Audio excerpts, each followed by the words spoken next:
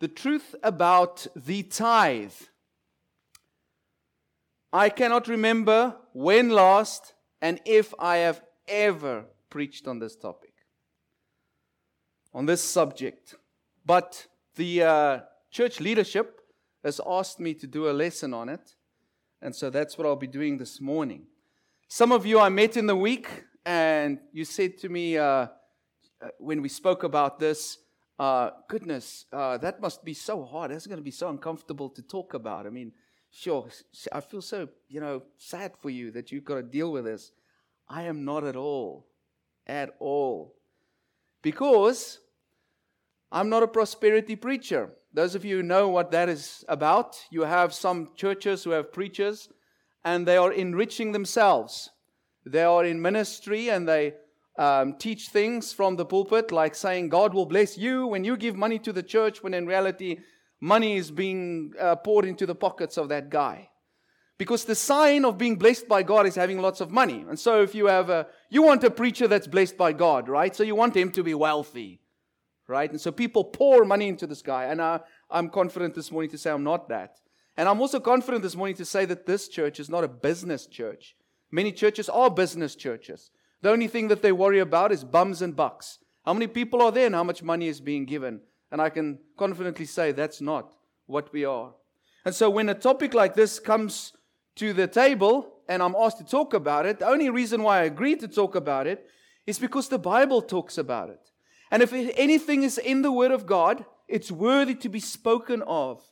And so that's why I'm very confident this morning, and I'm scared to talk about this, because it's an integral part in participating in the kingdom of God. Let me say this. True disciples of Jesus want to know how they can use their time, treasure, and talent for the glory of God. Usually I put those three together. Time, treasure, and talent. And I personally have spoken a lot about time and using your talents to make disciples. Taking your time and your talents to bring glory to the kingdom of God. And treasure is just one of those things that we can also add in order to contribute to what the kingdom of God is busy doing it. And those of you who feel like this will be a great lesson for you. And let me just premise what I'm going to say this morning. And let me just be honest. Some of you are going to hear some things maybe this morning you've never heard before. And you're going to think differently about this subject. Even, I'll be honest with you, I had a conversation with Doug, I think it was 2 weeks ago, about this topic. And I said to him, I'm pretty confident that this is the situation. I went to go study it this week and came to totally different conclusions. And so it should be exciting. I'm very excited about this. Here's what I want us to remember, and this sort of summarizes what I'm going to say this morning. Giving money towards God's things is not an obligation, but an opportunity to invest in things that really matter. And I want you to keep that in your mind. So I'll be answering maybe a few questions as we go through this. What is tithing, and should we tithe? Maybe you've heard that word and you think you know what it means. Maybe you don't know what it means. I'll be honest with you, my whole life I've never used that word. The word tithe I've never really used. In the churches where I served, that word never came up. Let's talk about that. What should money be used for in God's kingdom? Because I think there's great confusion about that in the world, in other Christian circles. Thirdly, do I give to God or do I give to the church? And how do I make sense of that? And fourthly, can the kingdom of God continue without money? Does the kingdom of God really need money? And maybe, hopefully, I'll touch on that. Maybe I won't be able to answer it satisfactorily, but this at least gives us some direction. So tithing, the word tithing is actually a bad word. Who knows what tithe means? Anybody? 10% or a tenth, right? So when I say I'm tithing, what does that mean? I mean, is that really a verb? I mean, I'm 10%ing. You see, it doesn't make sense really, but we use that word. Now, essentially, when people or churches say, hey, let's talk about tithing or the tithe, what it really means is this, that you give 10% of what you earn to God. That's essentially what it means. And some churches love this and love teaching on this. And I've seen it in the churches of Christ. I've seen it in some churches where I've been, where people would come and they'd pull out this text. You must know this text. If you've You've been in churches and you've sat in sermons and some preachers, they love this text. Let's read it together. Malachi chapter 3 verse 8 to 10. Will a mere mortal rob God? Yet you rob me. But you ask, how are we robbing you? They're asking God. This is God speaking, right? In tithes and offerings, you're robbing me. You are under a curse. Your whole nation, because you are robbing me. Bring the whole tithe, there we got the word. Bring the whole what? 10% into the storehouse, that there may be food in my house. Test me in this, says the Lord Almighty, and see if I will not throw open the floodgates of heaven and pour out so much blessings that there will not be enough room to store it. This is the go-to text if you're a prosperity gospel preacher. The go-to text. Because this is essentially the message. If you want to be blessed, pay 10% to the church. And if you don't pay 10% to the church, you are under a curse. And you are robbing God. Isn't that an incredible way to make people feel really guilty and start paying? I don't want to be under a curse. I don't want to rob God. I'm going to pull out the bucks. Throw it in so I can be blessed and the curse can be lifted off me.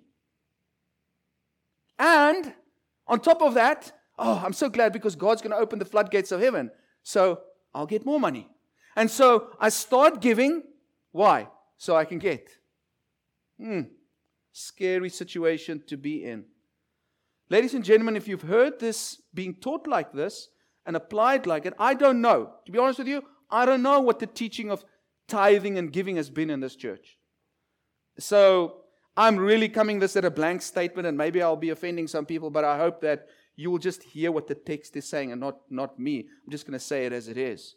This is false teaching, and it's false application of the Word of God. And I'm going to show you this morning why. This has destroyed many Christians. This has made many Christians leave the faith.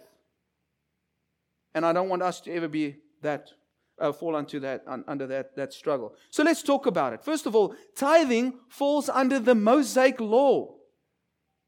It falls under the Mosaic law. And we have been set free from the law of Moses. We are not under the law of Moses. We are not Jews. Giving 10% for the Jews was not optional. It was compulsory. And here's the kicker. And I didn't know this, to be honest, and I feel bad. I've been studying the Word, but I haven't really studied these topics that lengthy because I've never really been interested in money. So here's the kicker. When the Bible talks about a tithe, it's not just talking about 1/10%. It's far worse than that. And I'll share that with you, and you can go look at these verses yourself.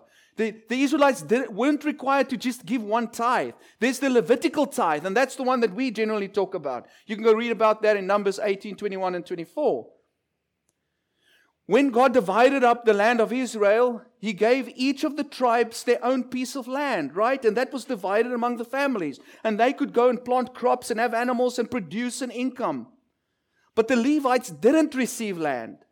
So they couldn't produce an income. They couldn't have cattle and wheat and provide food for themselves. Their job was to take care of the temple and its procedures, and also associated with that is, in a sense, running the government of Israel. So in a sense, this tithe wasn't just about feeding them. It was about making sure, because the Israelites were under a theocracy, not a democracy. That's how they were fed. They were fed off this 10%. That went to them because they didn't receive land. They didn't have animals. They wouldn't eat. And so people would give animals. They would give spices. They would give wheat. Sometimes they would sell the animals and then give the money to the priests and specifically the Levites. And so this was a tithe for the Levites. But secondly, there was the tithe of the feasts. Deuteronomy 14 verse 22 to 27. Every year, they had to give 10% for the feasts. The Feast of Tabernacles. The Feast of Booths, I think sometimes it's also called as well. The Israelites had many feasts, and those had to be funded. There were animals needed for those feasts, for those sacrifices. There was all kinds of things needed for those feasts, and they had to give 10% for that as well. And every 3 years, there was a tithe for the poor. So every 3 years you come, you bring 10%, Deuteronomy 14, 28 to 29, and then you would give to take care of the poor in Israel. This was an incredible system. Now let's add it up. Well, there's another one. Let me not forget about this. This wasn't a tithe, but this was a temple tax. If you were 20 years or older, you had to pay a temple tax that was half a shekel, and every year you had to pay that.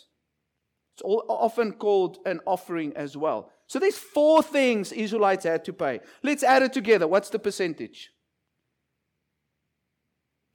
It's about 25%. It's not 10%. There was more. 10% for the Levites, 10% for the feasts, 10% after 3 years. So every 3 years, so you divide that up, it's 3.3% per year, was tithe for the poor in the community. And then there was the temple tax as well, which was half a shekel, if you're 20 years or older.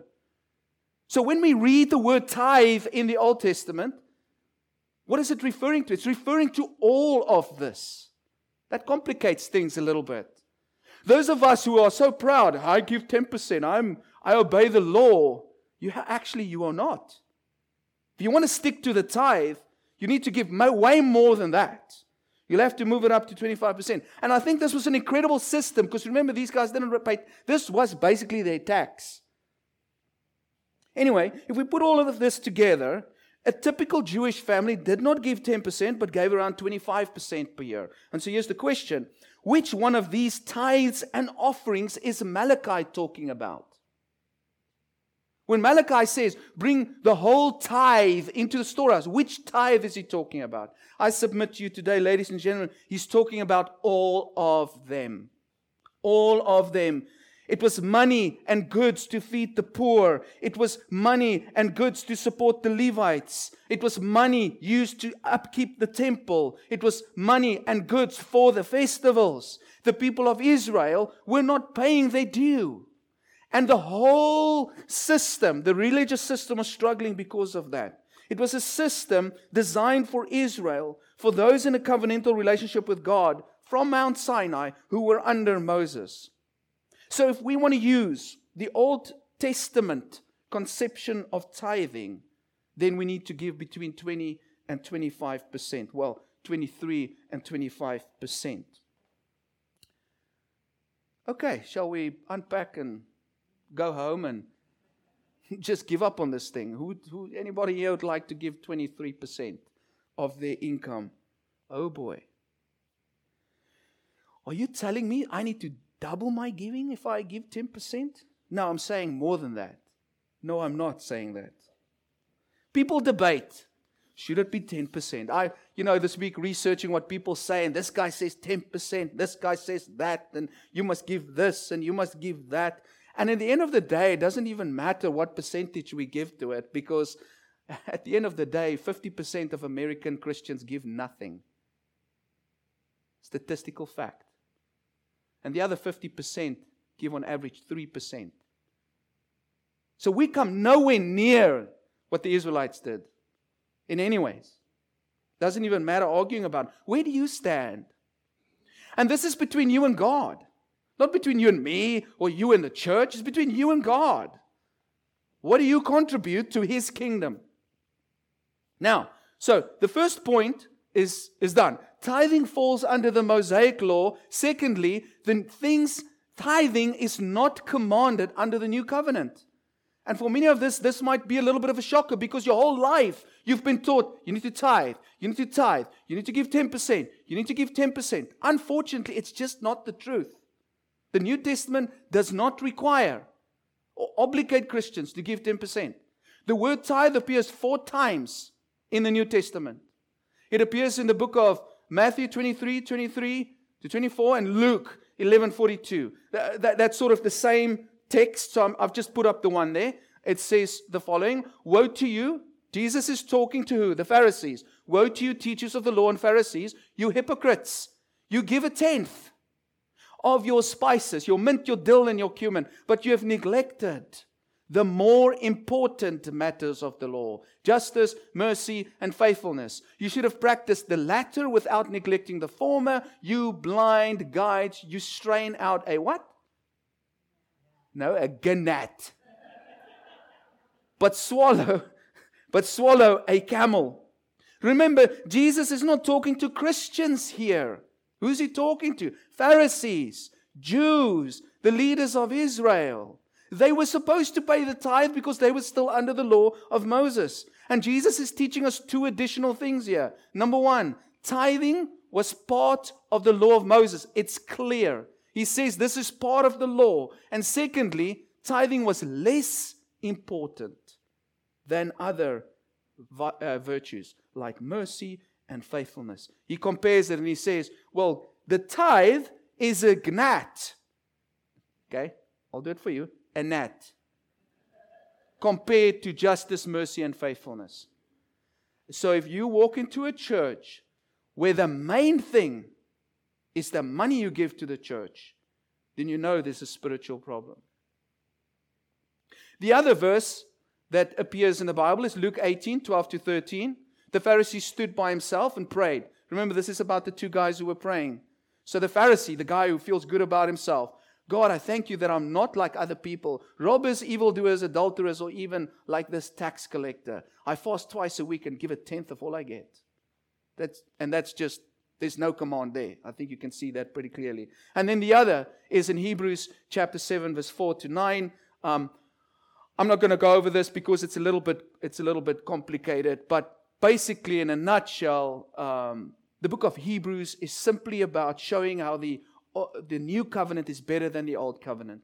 How Jesus is a greater high priest than what Aaron was. That we have a different priesthood now than the previous. That everything now is better than in the past. And he mentions the concept of Abraham who goes and pays a tithe to Melchizedek, who is a strange figure. And you know, when we talk about Melchizedek and that type of things, it becomes a little bit awkward. But go read this for yourself. By the way, there's no command in here or no instruction for us in this story that we're supposed to give 10% to the church. So I'll leave that for you to go study. And you're welcome to come ask me about it and I can give you an explanation. I just realized this week I looked at the audio of my sermons and it's like 50 minutes. And then I prayed and I said, Lord, please let these people forgive me. Yes, like every week. And so I don't want to go on too much because I can go on for hours. Let me just not do that.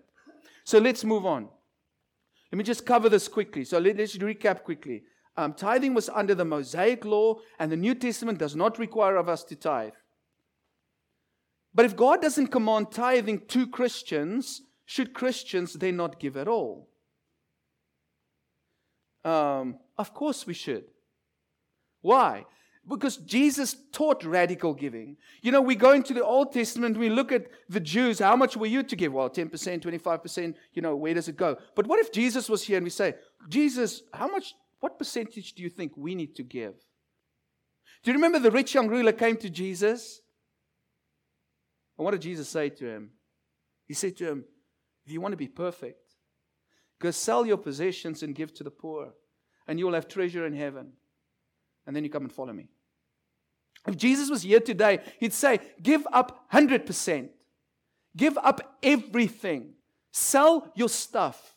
Come follow me. Go preach the gospel. Sell your cars. Give it all up and follow me.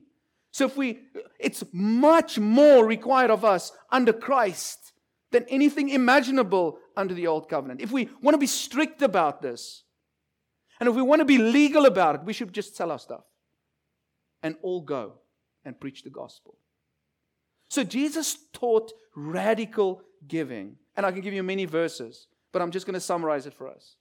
The early church practiced radical giving. There were no needy persons among them. For from time to time, those who owned land or houses sold them, brought the money from the sales, and put it at the apostles' feet, and it was distributed to anyone who had need. Acts 4:34 to 35. They sold their properties to make sure there was nobody in the church that couldn't survive. The Corinthian disciples gave consistently. 1 Corinthians 16, verse 1 to 2. Now about the collection for the Lord's people. Do what I told the Galatian churches to do. On the first day of every week, each one of you should set aside a sum of money. It doesn't say set aside 10%. It says a sum of money in keeping with your income, saving it up, so that when I come, no collections will have to be made. What about the Macedonian disciples? They gave generously.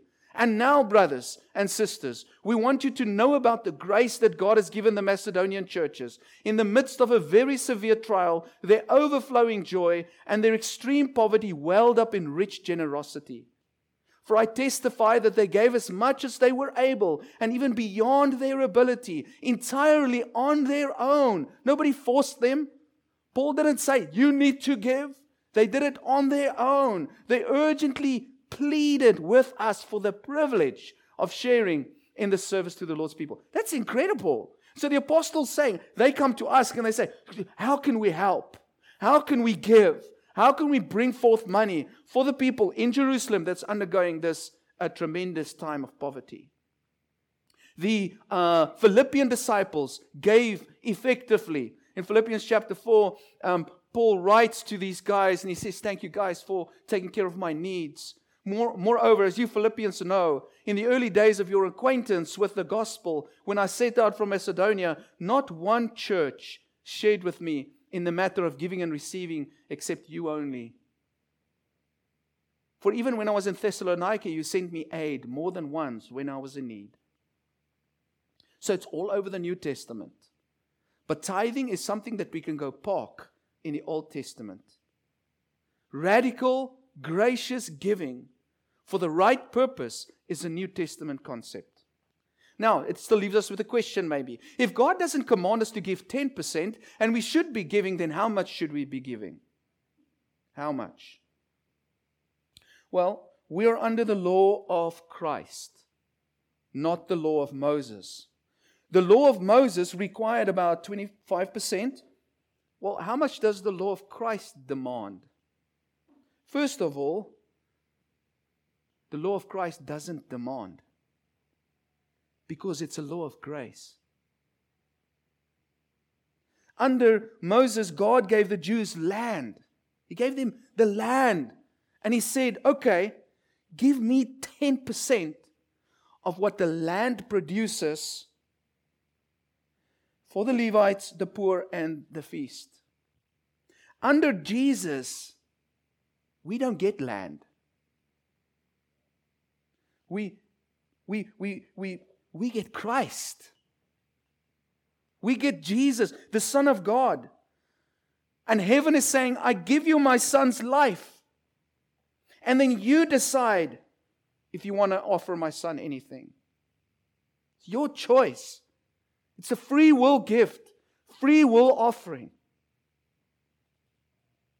I just have to send us to one verse. Let's go back to the basic question. What must I give? How do I determine what I must give? What percentage? Michiel, give us a percentage so I know where I stand. I'm sorry, it's not there. There's one verse that will answer it for us. 2 Corinthians 9 and verse 7.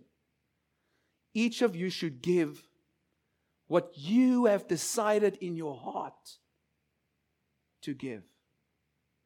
Not reluctantly or under compulsion. For God loves a cheerful giver. That's the new covenant. That's the new covenant. In its simplest form, how much must I give? How much do you want to give? And that will reflect what's going on in your heart. You see, it's all about the heart. When churches force people to give a certain percentage, a certain amount, that's not of God. Then it's not going to come from your heart. It's going to come under compulsion. Or because you feel forced. You're a little bit reluctant, but this preacher just said, I'm robbing God, so I must give now. That's not the new covenant. That's not Christ. That's not an offering that comes from a heart. That's something under compulsion. It must come freely from your own heart. And it all depends on your heart. And it also depends on how much will give you joy. Will it make you happy when you give that? I mean, we could do an exercise. Choose an amount in your head quickly. You choose it. Don't tell anybody. Choose any amount of dollars.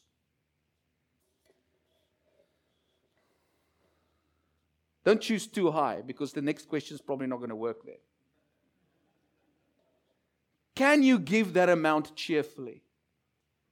Can you do it with a smile out of your heart and feel that you're not forced to give it? Then that's what you give. Are you reluctant to give it? If not, that is what you can give. So whenever you decide, you know what, I want to do something with money that I have. Don't just say, well, I'm going to cut off 10% and I'll give that. What about go sit and think about it? Just go read this verse. Let this verse guide you on that decision, whatever it is that you have. So, and then you say, okay, with my heart, the way my heart's feeling now, I feel I want to give this. You know what happens? Immediately, heaven connects with your heart. And there's a fragrant aroma going up to heaven. God smells it. He sees, there's joy in him when he gives. And he's happy. He says, I'm recording that. Essentially, the Bible says, pay your taxes. We need to pay our taxes. We need to support the government. Even though that's hard, we have to do it. We've got to be a good citizen, and we've got to give God whatever we want to give. The moment we turn it into a have to, then we're stepping into law, and it doesn't come cheerfully and from the heart. Of course, there are additional principles. I can go on for 3 weeks preaching about giving, but as I said to you, the sermons have been too long lately, but I'll quickly pass this over to you. Some principles. Remember this, whoever sows sparingly will also reap sparingly. And whoever sows generously will also reap generously. So there are principles that you can use to help you in your giving process. Giving is an earthly investment that God keeps track of. Number one. Number two, look at this text. Do not store up for yourselves treasures on earth where moth and rust destroy and where thieves break in and steal, but store up for yourselves treasures where? In heaven, where moths and vermin do not destroy and where thieves do not break in and steal, for where your treasure is, there your heart will be also. Matthew 6:19-21. Giving is an eternal investment that God keeps record of. A faithful giver, being blessed, is able to give more. And so, here's a very important question. What on earth? Oh, it's the next verse. Sorry, I was confused there for a second. A bull from the store. I was like, what? It's like somebody says, there's a virus on my PowerPoint. Here's an important question. Who or what should I give to? Who or what should I give to? This is important. Let's be clear that we are not giving God money as if He needed it. We are not giving God money as if He needed it. And that's what these verses are about. Psalm 50 verse 9-12. I have no need of a bull from your stall, or of goats from your pens. For every animal of the forest is mine, and the cattle on 1,000 hills. I know every bird in the mountains, and the insects in the fields are mine. If I were hungry, I would not tell you, for the world is mine, and all that is in it. Everything belongs to God, but still God says to the Israelites, bring your bull. Why? God doesn't need our money, ladies and gentlemen. People need it. And God uses our giving to meet that need that people have. It's got an earthly use, but it's got a heavenly attachment, a heavenly investment. We cannot give God something that's not already His. Our giving to God never enriches Him. It enriches us. In Philippians chapter 4, from verse 10 onwards, Paul thanks the church for sending him money. But then he says, it's credited to your account. What account? It's not an earthly account, it's a heavenly account. And he says, it's a fragrant offering, an acceptable sacrifice, pleasing to God. So when I give, it goes to an earthly use, but it's pleasing to God, and an aroma for Him, a sacrifice for Him. It's not the money that pleases God, but it's what it does for the kingdom. This is why this question is important. Sometimes we can give money to all kinds of causes. The question is, Does it impact the kingdom? Or does it do something else? When I take money lying in my pocket, it's sometimes doing nothing. Do you guys have some money that does nothing? You're very blessed. I find it incredible that people forget like a $20 bill in a pocket somewhere. How can you forget about that bad boy? You got to put that guy to use.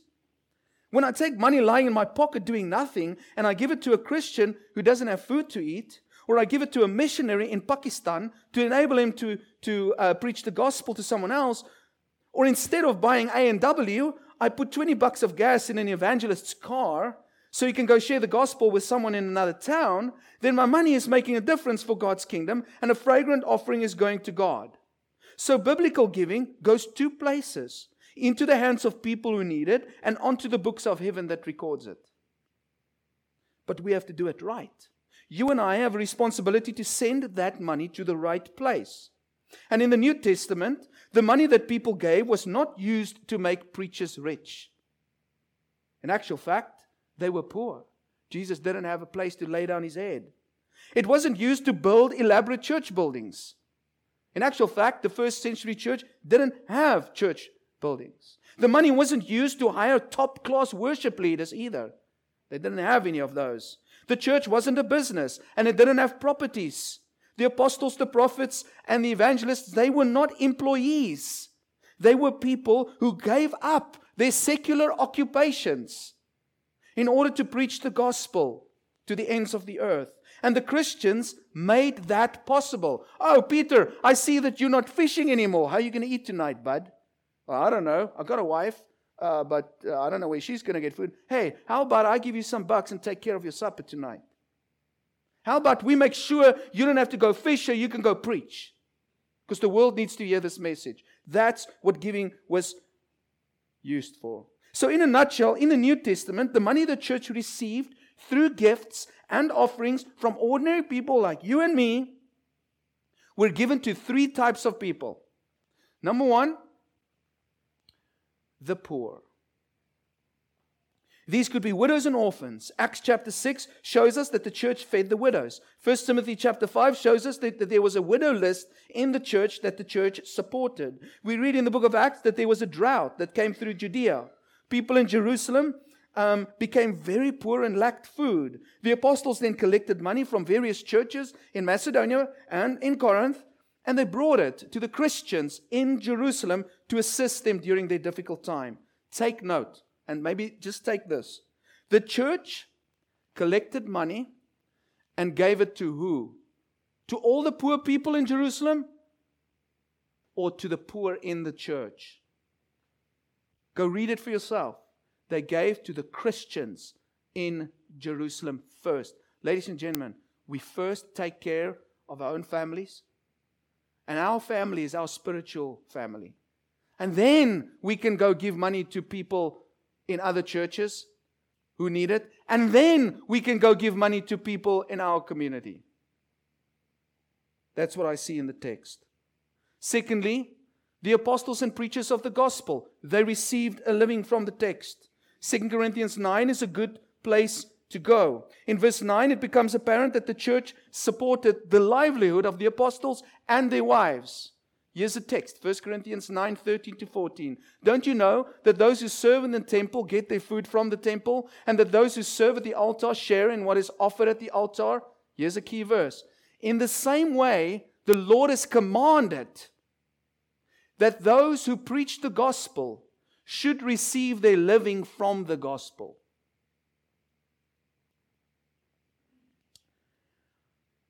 I have been... My sister's husband is an atheist, and he finds it extremely intriguing that I live off donations. I survive off donations. Because I'm a preacher of the gospel, and I say it with a smile on my face today. I am not ashamed to receive a living to feed my family and cover my needs so I can preach the gospel. It's in the text. I see very few people put up their hands and say, you know what, I'll leave my job and my career to go preach the gospel. I see very few people do that. I feel it's an honor to do that. And not a shame to live off the goodwill and the blessings of those who love the gospel too. Jesus did it. Jesus felt no shame. His ministry was financed through a bunch of women who somehow inherited some money somewhere. His ministry was financed through fish who apparently swam around with coins in their mouths. When he needed to pay tax, he just threw a line and catch a fish quickly. And his ministry was financed through miracles. And I stand in front of you as a disciple of Jesus Christ. I've seen his miracles in my life. He's fed me and taken care of my family. And he still does to this day. It is scriptural. It is godly. I studied civil engineering after school, and I worked in the field. I had a bright and blessed future ahead of me. It wasn't like, oh, if things don't work out in the secular world, let me just go, I'll become a preacher. They make a lot of money. No. It's the opposite. It's a calling. It's a sacrifice. I was far better at math, structural engineering, and engineering design than I was at theology, writing, or public speaking. I hated speaking in public. At school, when I had to give a speech, I was like, ma'am, just give me 0. It's fine. I'll just take it. I did not choose to become a gospel preacher for money or for a great future. I did it exactly for the opposite reason. I was called by God in the deepest recesses of my heart for this mission. I gave up a life of money and security and a house for the sake of the gospel. Therefore, I'm not ashamed. I'm honest with you. I'm not ashamed when this church supports me. So I can be available when people want to hear about God. When I meet lost people, so I've got time to do that. So I'm not tired because of the secular job I did the whole day. I'm available to talk about these things, to educate God's people, to equip God's people for works of service. I'm not ashamed that I get supported, that my children can eat, they can go to school, we can have a car, we can get where we need to go, so we can live to do this mission. I'm not ashamed of living in this church because it gives me an opportunity to do this work that very few people want to do on a full-time basis. Then thirdly, there's the teaching elders. 1 Timothy 5, 17 to 18. The text there is 1 Timothy 5. The elders who direct the affairs of the church well are worthy of double honor, especially those whose work is preaching and teaching. For Scripture says, do not muzzle an ox while it is treading out the grain, and the worker deserves his wages. It is work to teach and preach. It takes time to study. It takes effort, and it is necessary for us to eat from the Word of God. Imagine we have no teachers that can pour into us the Word. It fulfills a very important role in our lives, and we should value it. We should value it. Let me close off. Allow me to answer those questions that I started off with. What is tithing, and should we tithe? Tithing is 10%. It's a good number. If you want to use that as a number to give, do that. But make sure it comes from your heart. May it be done in joy. If you're not happy to do it, go back, work on your heart, and then you come and give. I grew up and I worked in churches where the giving plate used to go around. Did anybody else go to churches like that? Or was a little bag, it's got 2 handles, one on each side. It was really awkward during COVID. It's like, let me take that thing. And then, the bags were quite good, unless if you were in front, it was good. But if you sat at the back, it was really awkward because people can hear the coins drop on the coins. But if you're the first one throwing in, people would think you threw in 200 when you threw in 5 cents. So that was the bags that went around. This is the first time in my life I've come across a church where there's a giving box at the back that many people who visit here don't even know about it.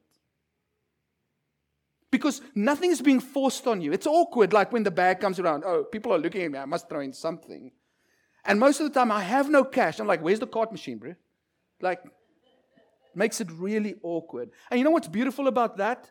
Is that it was the same in the temple. When Jesus stood there and he's looking at people throwing in at the temple, and the widow with the 2 mites came and threw in, it's very similar to that. It's a free will offering. Nobody has to see you do that.